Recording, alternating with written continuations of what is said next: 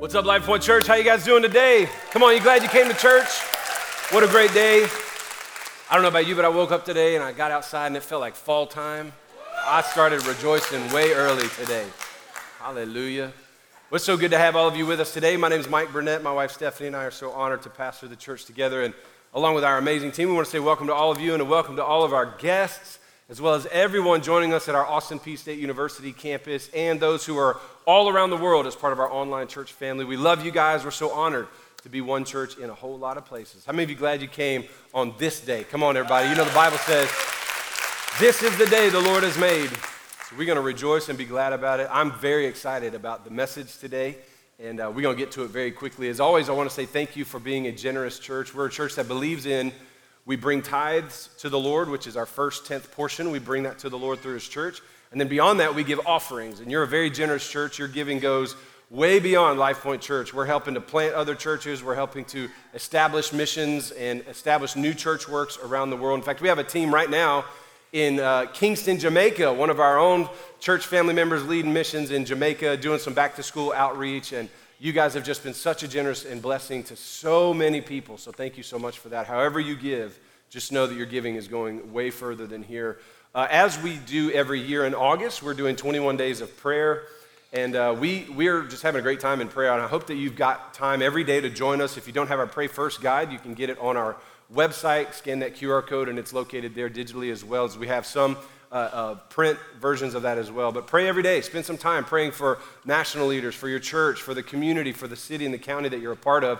Pray for your family. Just pray intentionally.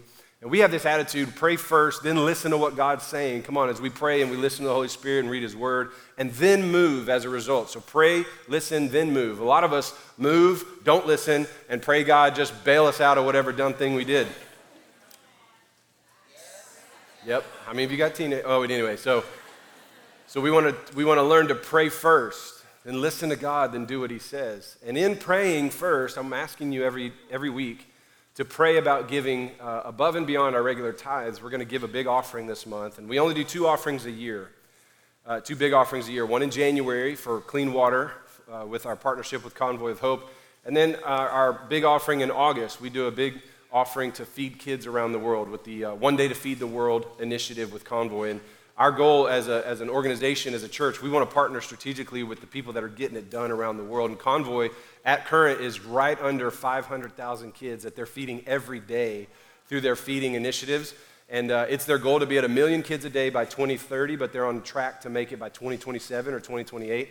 And LifePoint, we get to be a part of helping that happen. And so I've been asking you this last couple weeks, would you pray about giving 1 day's wage away? So take your annual income divided by 250 working days, and would you give that as an offering above your tithes, give that as an offering to feed kids? Convoy has figured out a way to feed a kid for an entire month for $10, and they'll feed them their biggest, most nutritious meal. And these are orphans, these are kids in developing countries, kids that are, their only meal may be this meal that you're providing. So for $10 a month, you can feed a kid all month long. Well, do the math on your daily income divided by $10, and that's how many months you can feed a kid somewhere around the world. By the way, just to show you a little bit of what that looks like, we have a video Convoy has sent us as a thank you to Life Point Church. I want you to see where your generosity in Feed One will go. Check this out. Hello from Spain. Hello from Nepal. Hello from Tanzania. Hello from the Philippines. Hello from Haiti. Hello, o como decimos en Guatemala, ¿qué onda? Convoy of Hope is partnering with the local communities by providing daily lunch to more than 1,200 children in the public schools. By feeding 116,000 children every day. By supplying food kits to women, children, even babies. Our agricultural programs have been helping families like this, and they have the radish and cilantro cultives that have helped their family through COVID. Thank you. Gracias! Thank you For partnering with Convoy of Hope. Thank you for giving your 1 day to feed the world. Come on, somebody.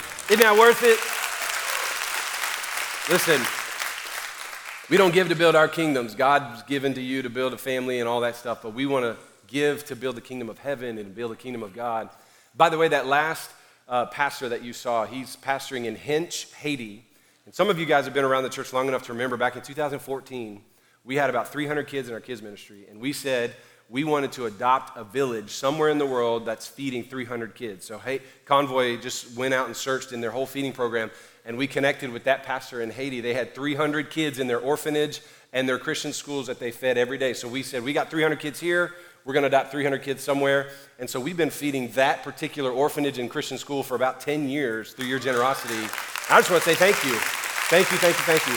And we can do more. So listen, pray about giving a day's wages, maybe 2 days' wages, maybe 10 days' wages. Whatever God would ask you to do, just do that. Maybe your business would say, we want to give a day's income of our business away. And just pray and ask God and do what he tells you. Can I hear an amen, everybody? Well, hey, we're in Acts chapter 18. We're continuing the book of Acts series. I want to ask you to get your stuff out, your Bible, your notebook. I promise you, you're going to want to take notes on today's message. This is probably one of the most profound sermons I've ever heard from our guest speaker today. I always am careful of who we bring in to speak to Life Point Church, but today is one of those days where everybody who has heard Pastor Wayne before, he's been here 4 times or so, everybody loves hearing from him. He's like family to this church. Pastor Wayne has been a voice in my life for a number of years. He and I are very, very, very close friends. In fact, we talk weekly. He's a guy that I think everybody needs to have somebody that knows everything about you or that you can tell the hard stuff about. And Pastor Wayne's one of those guys when I'm struggling, when I need prayer and encouragement, and I need to be honest with somebody that keeps it tight. Pastor Wayne's one of those friends for me, but he also loves this church. He loves the leadership of this church. He's spoken in a lot to what's going on here. In fact, 2 years ago, after the death of Ahmaud Arbery and George Floyd, Pastor Wayne came and helped me as we lead our church through the discussion of race in America and how the church needs to lead the way in reconciling. There is no reconciliation without the gospel. There's no way without Jesus that this gets better. And so since then even, Pastor Wayne has become a number one voice, a leading voice in the church world on issues of God and race. In fact, he and his pastor, John Siebling, came out with a book called God and Race, and how the church needs to lead the way. We're asking too many other groups to lead, but the church needs to lead the way in a shared future of racial reconciliation and love for all people. And we have this book available for you in the bookstore today. I want to encourage you to buy them out. Buy all the copies. It's also on Amazon if you want to ship it to others. But he's a friend of the house. He is family. Would you give it up? Come on, everybody, for Pastor Wayne Francis. Let's go. Love you, bro. Have fun. What's up, everybody? Let's make some noise. Life Point, if you're excited to be in the house of the Lord today.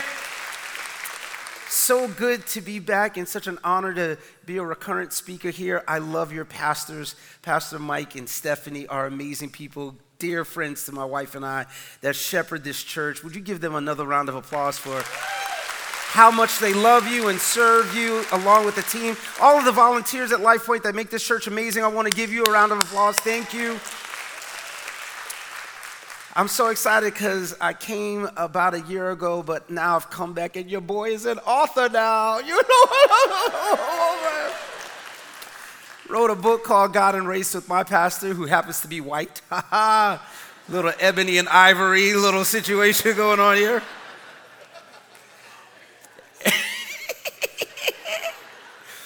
And we're not experts, but we are practitioners leading diverse churches, and we believe that there is a guide for moving beyond black fists and white knuckles. I'd love for you to purchase that book. I'm going to sign it and all that stuff. I also want to honor Pastor Mike.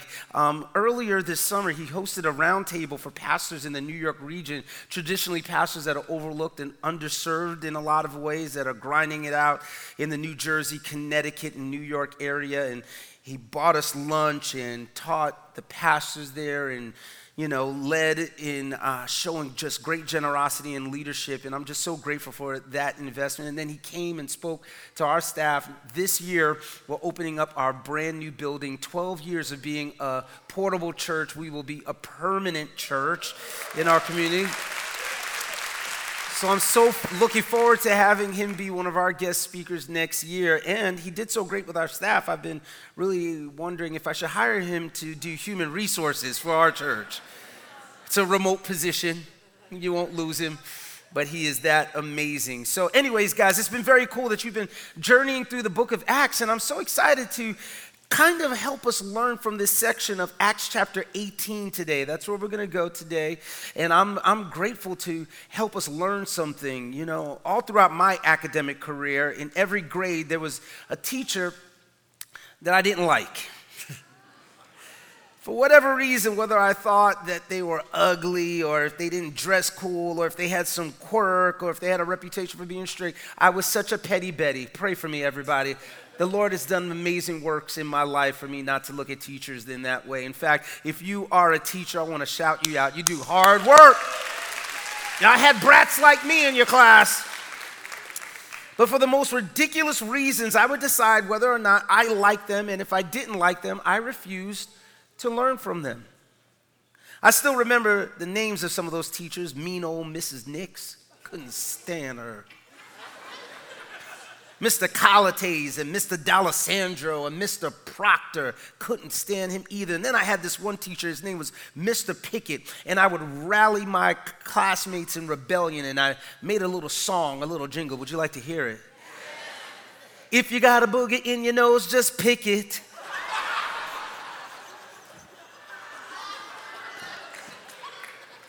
Petty, just so petty.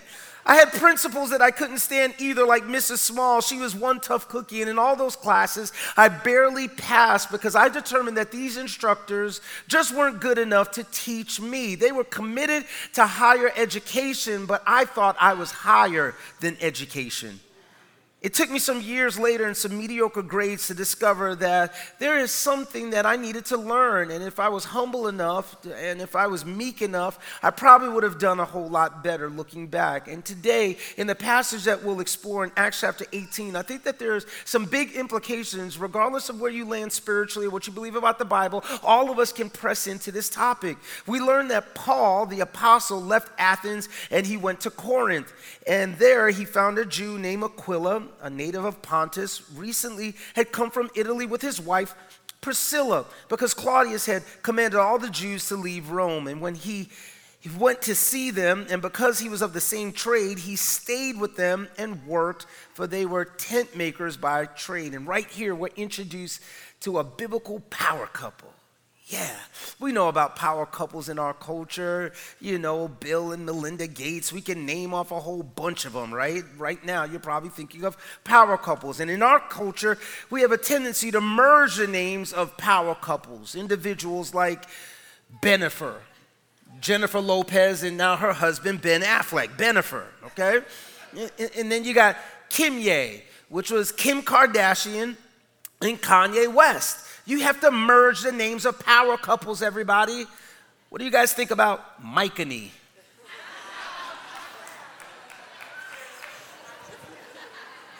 Mike is Stephanie Burnett, just Mike-a-knee. Well, today in the Bible, we're going to do Aquila and Priscilla. Maybe we'll call them Axilla, because we're in the book of Acts. Axilla here is the couple that we'll kind of examine. They have some stuff in common with the Apostle Paul. They have the same trade. They're in the same industry. And we learn that after this, Paul stayed many days longer and then took leave of the brothers and set sail for Syria. And with him, Priscilla and Aquila came.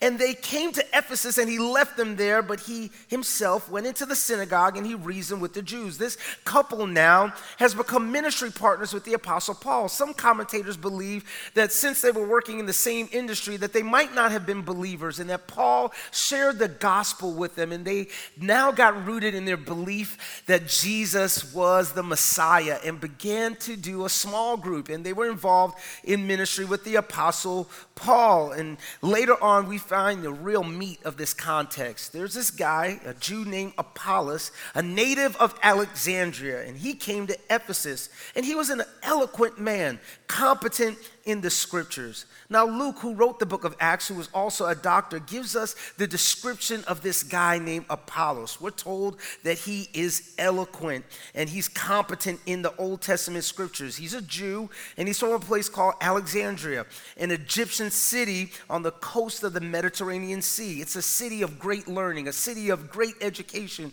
to which many Christians would later migrate. And it may have been here that Apollos received amazing training. So think of it this way. It'd be like if you said, hey, I come from Harvard or Dartmouth or Yale. Alexandria was the place to go. He had depth. If you said you came from Alexandria, everybody knew that you had more degrees than a thermometer. It was,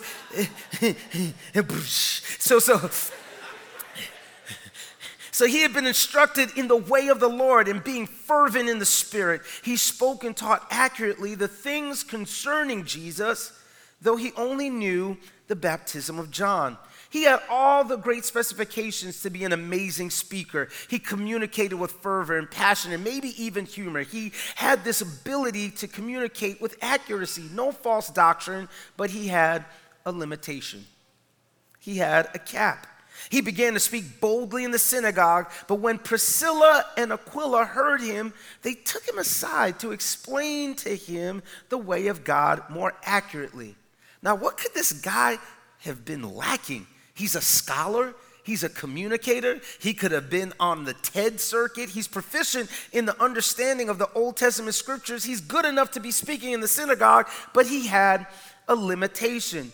Well, my belief is that the early teaching of John the Baptist would have informed him that Jesus was the Messiah, but he didn't know that Jesus had actually come. As I understand Luke's text, he was limited in his knowledge and preaching of the Messiah to the revelation that Jesus had come. He had an Old Testament context, and he might have heard about the teaching ministry and miracles of Jesus, his resurrection, and all of those things that were about to be circulated about Jesus' fame, but Apollos didn't know that the certain Messiah had come. And for someone who had finally learned about Jesus, they pull him aside privately, not publicly, and they teach him some things. They point him to Jesus because he didn't know him fully. So what do we have to learn about this passage from Scripture today?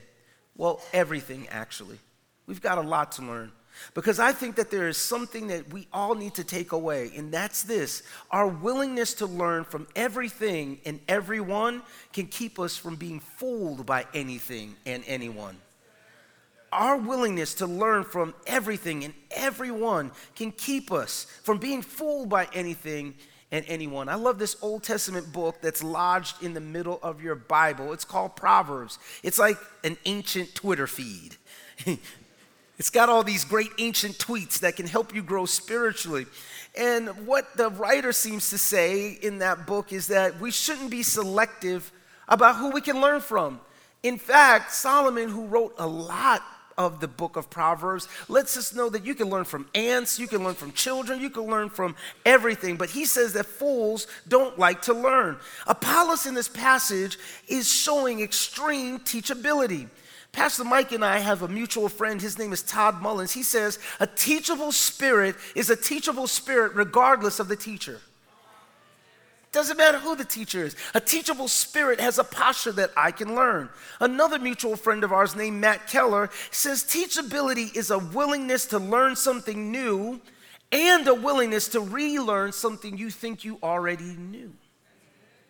So it's not just learning something, it may be relearning something that you thought you already know. So it's a willingness to become better, a willingness to change, a willingness to learn. So here's a big question for all of us today. How do we know that we're teachable or not? Like, how do you really know? How can we figure out whether or not we have a teachable spirit? Well, let me give you an equation that will help you. A desire to learn times your willingness to change equals your level of teachability. I'll even go further. A desire to learn times a willingness to change and the tenacity to change equals your level of teachability. So how does this work in a practical sense? Well, if you're a parent and your teachability is low, your kids might end up being crazy. How many people know some crazy kids? If you're an employee somewhere, your teachability has a lot to do whether or not you're going to be promoted from the mailroom to being a manager or being demoted from being a manager down to the mailroom. And if you're a leader, it has so many implications on whether you can scale a team or profits or build margin in your life. Teachability is a big thing. To have all the right goods but no teachability equals disaster. In fact, talent without teachability is a recipe for disaster. I've been around so many people that are talented in singing, but they can't take feedback.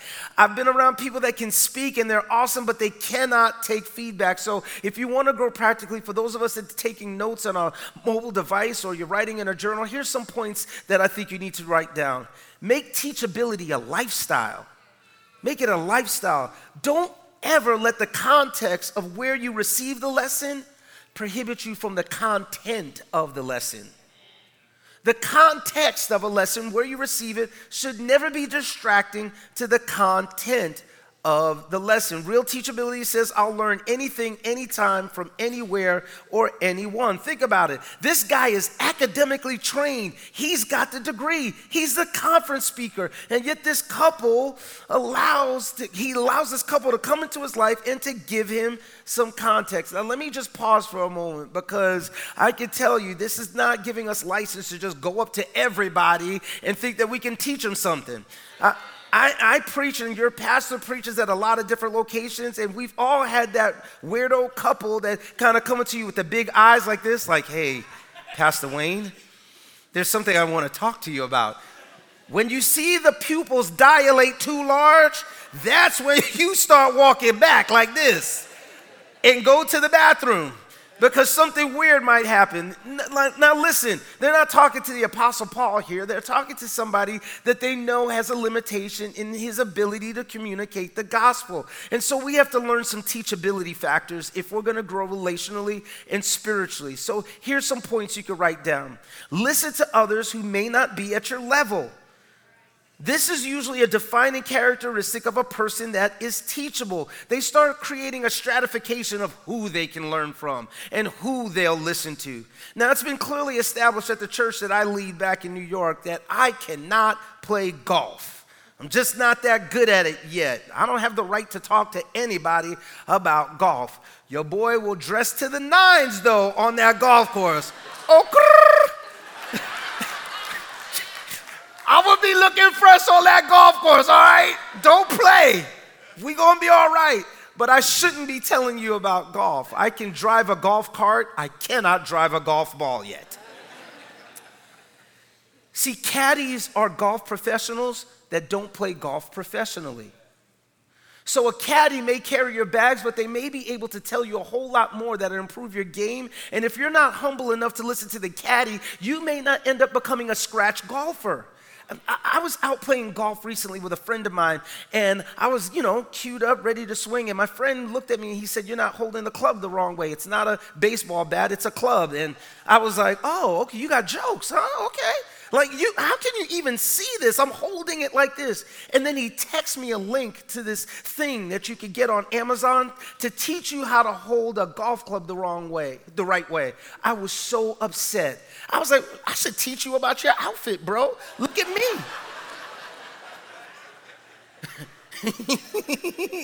You talking about a grip? I can grip your neck really good right now.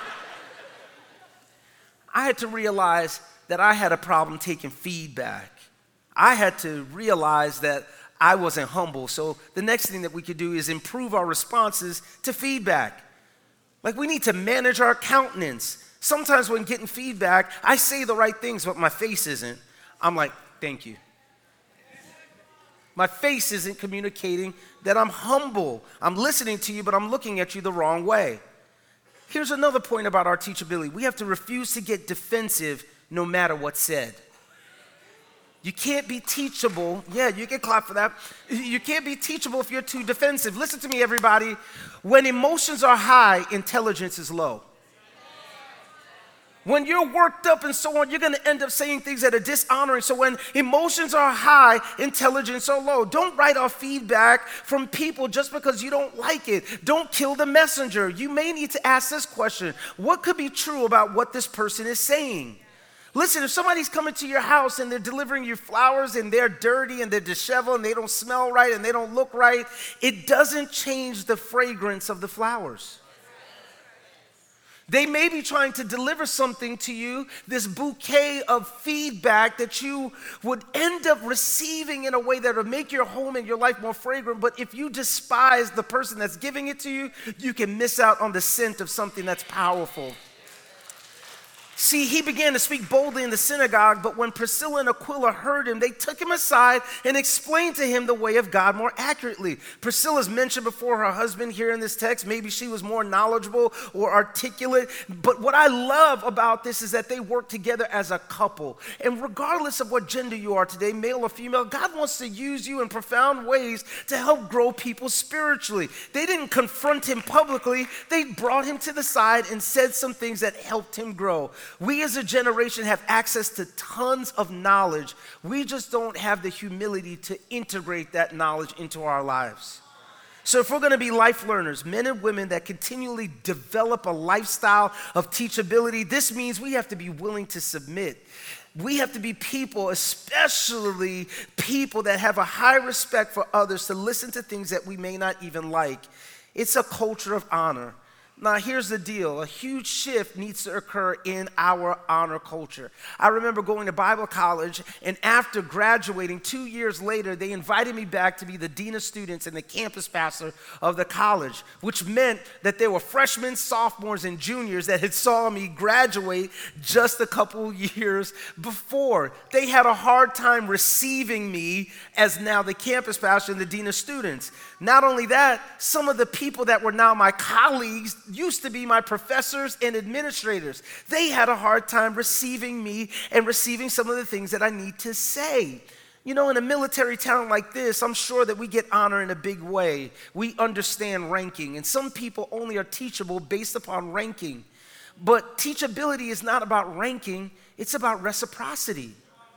It's about us respecting each other, regardless of where we land on our org chart. We honor up, down, all the way around. We honor our spouses. We honor people. So the big question is, are you currently struggling with showing honor to a particular person in your life? Do you honor your wife or your husband? Don't look to the left or right. You're going to argue on your way home. That's not... Don't text this message to them right now, okay, if they're not here. That's not going to help. Do you honor authority, your manager, your bosses, the team that you work with, maybe in your real estate office? Are you listening to the feedback? Because pride is a big deterrent for teachability. Insecurity is a big deterrent for teachability. And so our willingness to learn from everything and everyone can keep us from being fooled by anything and anyone. And when you give honor to everyone, you won't be duped into thinking you're better than anyone. That's a big deal. Now, your boy wasn't always preaching, all right, everybody? I had a little bit of a speckled background. I was a little bit hood for a while, and I had to go to summer school.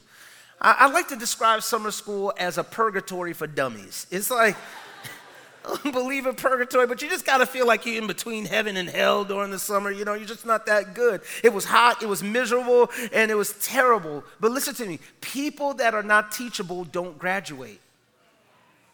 This is why many people don't grow spiritually in churches, because you've stunted your spiritual growth. You can't learn lessons so that you get held back. Have you ever seen a super senior?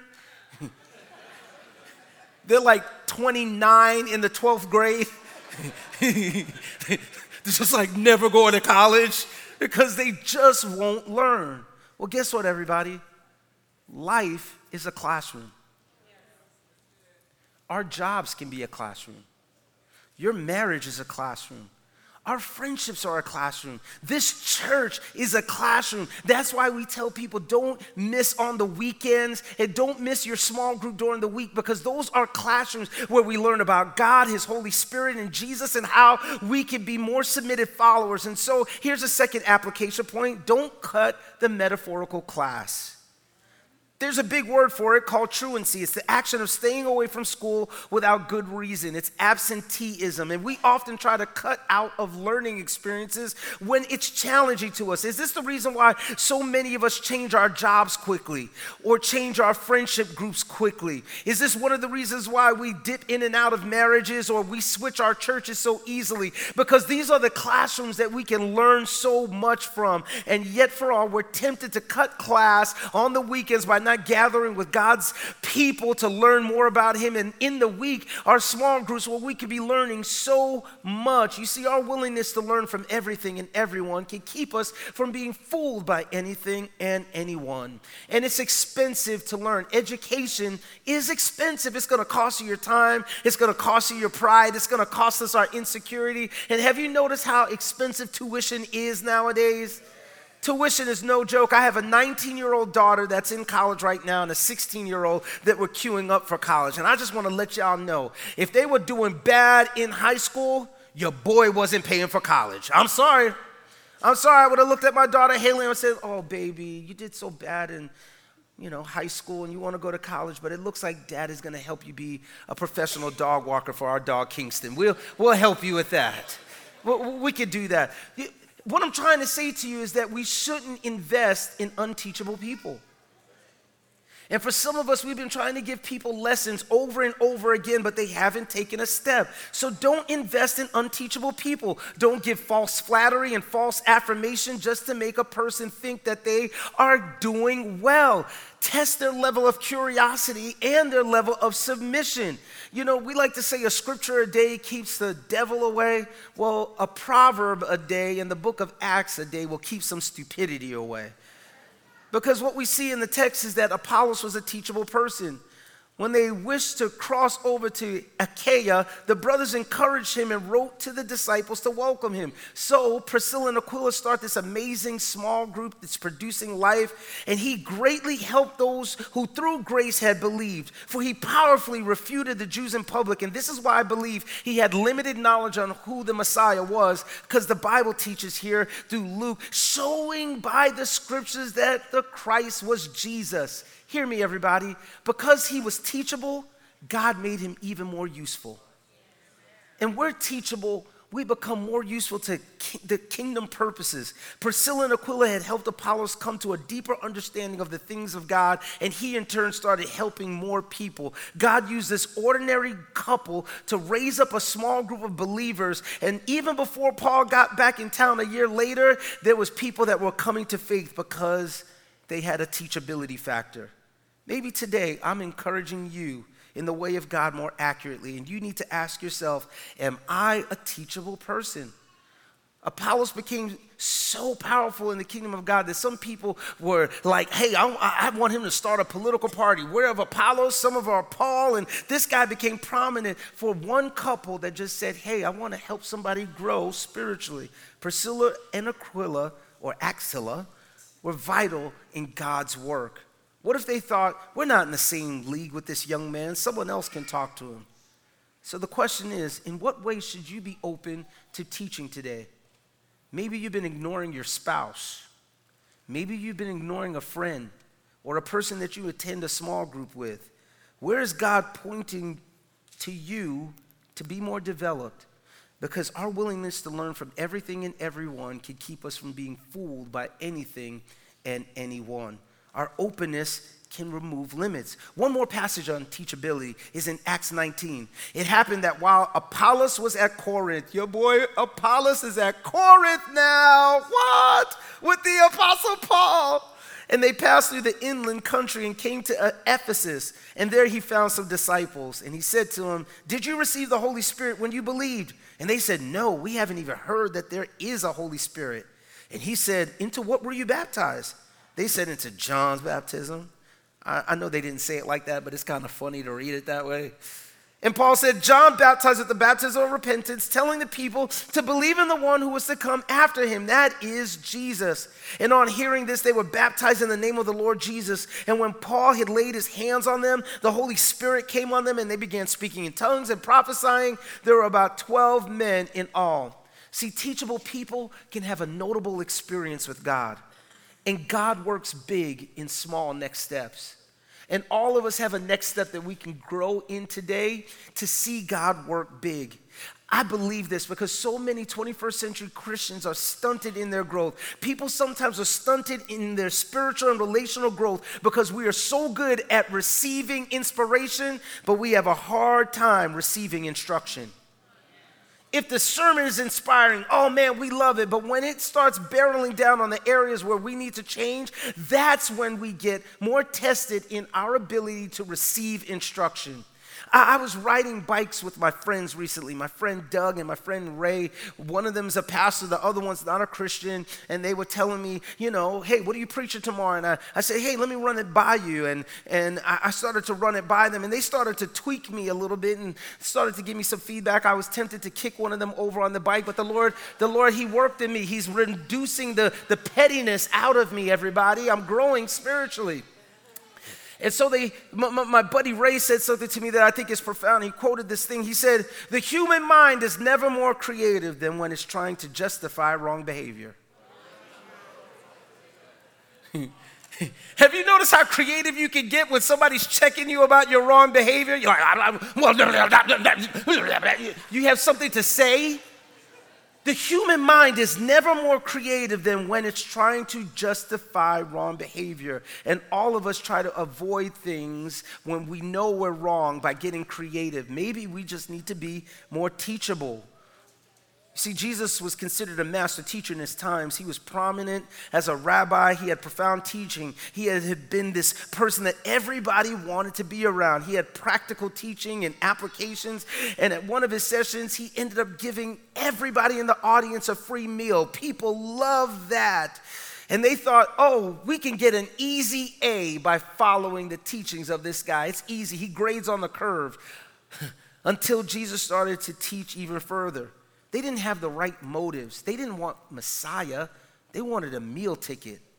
They didn't want a chief of their life. They wanted a chef for their life.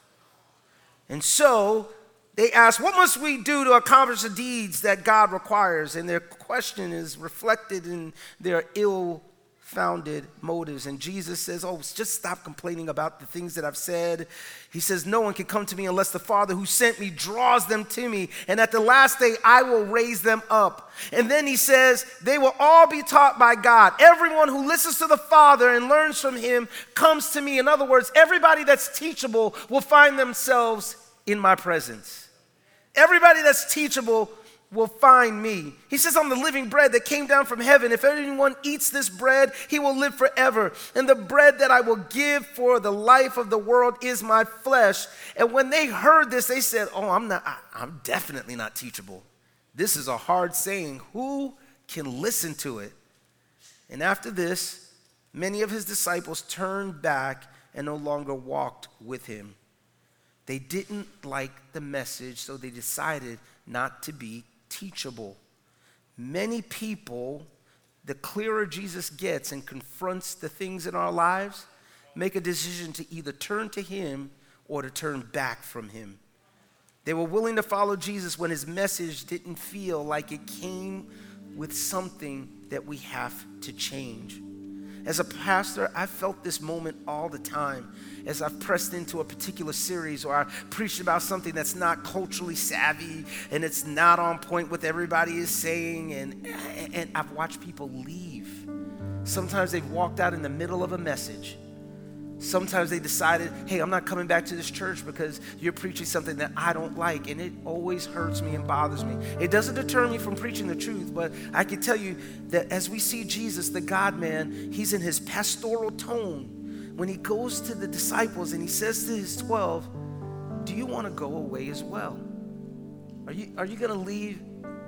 Are you not going to be teachable? Every pastor, including your pastor, is going to press into some things and to teach you and preach you because we love you. And you're going to have to make a decision on whether or not it's going to be sandpaper that bristles against your attitude, or sometimes sandpaper, when it rubs together against other sandpaper, both become more smooth. And that's what growing spiritually is about.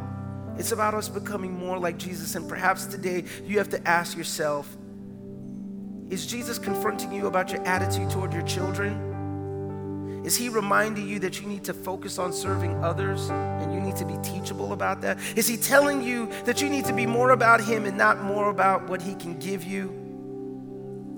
Are you on the verge of leaving your faith behind because of a bad experience at a previous church that you left, but you still haven't learned from that experience? Well, here's the ultimate posture of a teachable person. Peter answers him, Lord, to whom shall we go? You have the words of eternal life. I'm not leaving my church because I didn't like what was said in the series. I'm not leaving this church because the Word of God's confronting my attitude. I'm not going to leave the church because of the Word of God coming against a certain area in my life. I'm actually going to stay with you because the words that you have are the words of eternal life. And I want to be in a posture of teachability. You know, maybe some of us today have problems submitting to authority. You're a teenager and you haven't been listening to your parents. You're a middle schooler and you're having a hard time submitting to your parents' authority. Maybe it's to a spouse that has been giving you feedback for a long time. Maybe you serve in a volunteer role here at Life Point and the person that's over you has been asking you to tweak some things in the way that we serve people, and you've been like, oh, I don't want anything to do. All of us have some area in our lives where we need to become more teachable. And our desire to learn times our willingness to change equals our level of teachability. Here's the good news of the gospel, though. How does Jesus bookend what we've learned today? Well, Jesus says, come to me, all who labor and are heavy laden, and I will give you rest. Take my yoke upon you, and here it is, and learn from me. For I am gentle and lowly in heart, and you will find rest for your soul. The good news of the gospel is that when we come to Jesus, when we decide to learn from him, when we take his teaching on us, when we take his feedback and his instruction, guess what? We find rest for our souls because he's patient and he's kind and he's a compassionate teacher. And if you're here today and you're saying, you know what, God, I want to be more teachable in my life. I want to be more teachable in my relationships. I want to be, you're a part of a team at your job and you've been getting feedback and you've bristled against it. Guess what? It's spiritual at work to respond well to feedback. Not just what we do on Sunday, but our posture in working with people that are far from God but close to us and even other believers. When we have an attitude of humility, God does big things in people that take small next steps.